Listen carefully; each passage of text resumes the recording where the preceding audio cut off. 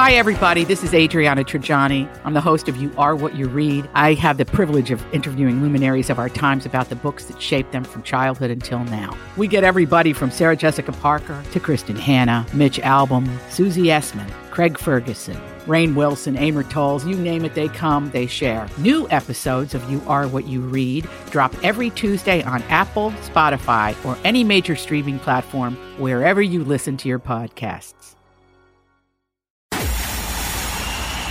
It's time for Joyce's Thought of the Day on News Talk 850 WFTL. President Biden has nominated critical race theory champion General Brown for the most important military post, the chairman of the Joint Chiefs of Staff at the Pentagon. If war comes to our shores, what kind of leadership do you want to see for our military forces? The Senate is poised to confirm a failed military leader who should be demoted, not promoted. China and Russia are hoping the Senate appoints General Brown. Why?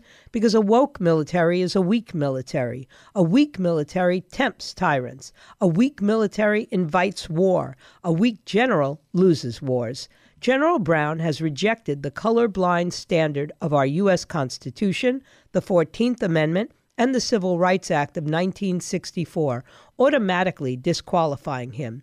General Brown has 4 years of failed leadership as the Air Force Chief of Staff.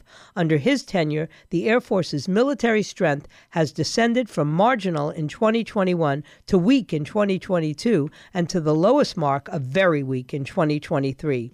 America's enemies, including China, Russia, North Korea, and Iran, are eager to see the death blow to America's military strength and readiness through Brown's confirmation. Under Brown's catastrophic failed leadership, the Air Force has experienced deteriorating morale, a self-induced recruitment crisis, and a powerlessness to fight and win a war.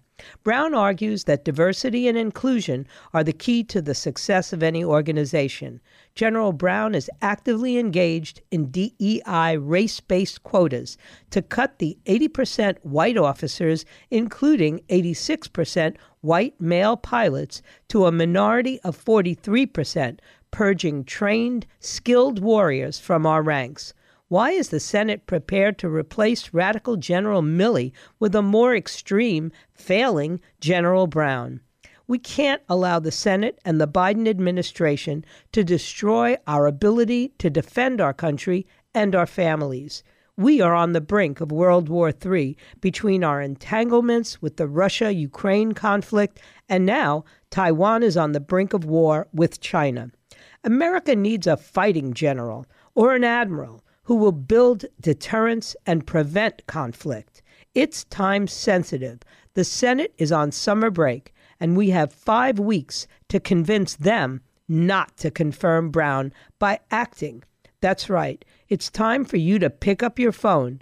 Just take a few minutes to call Senator Rick Scott and Senator Marco Rubio today and throw in a call to Senator Mitch McConnell.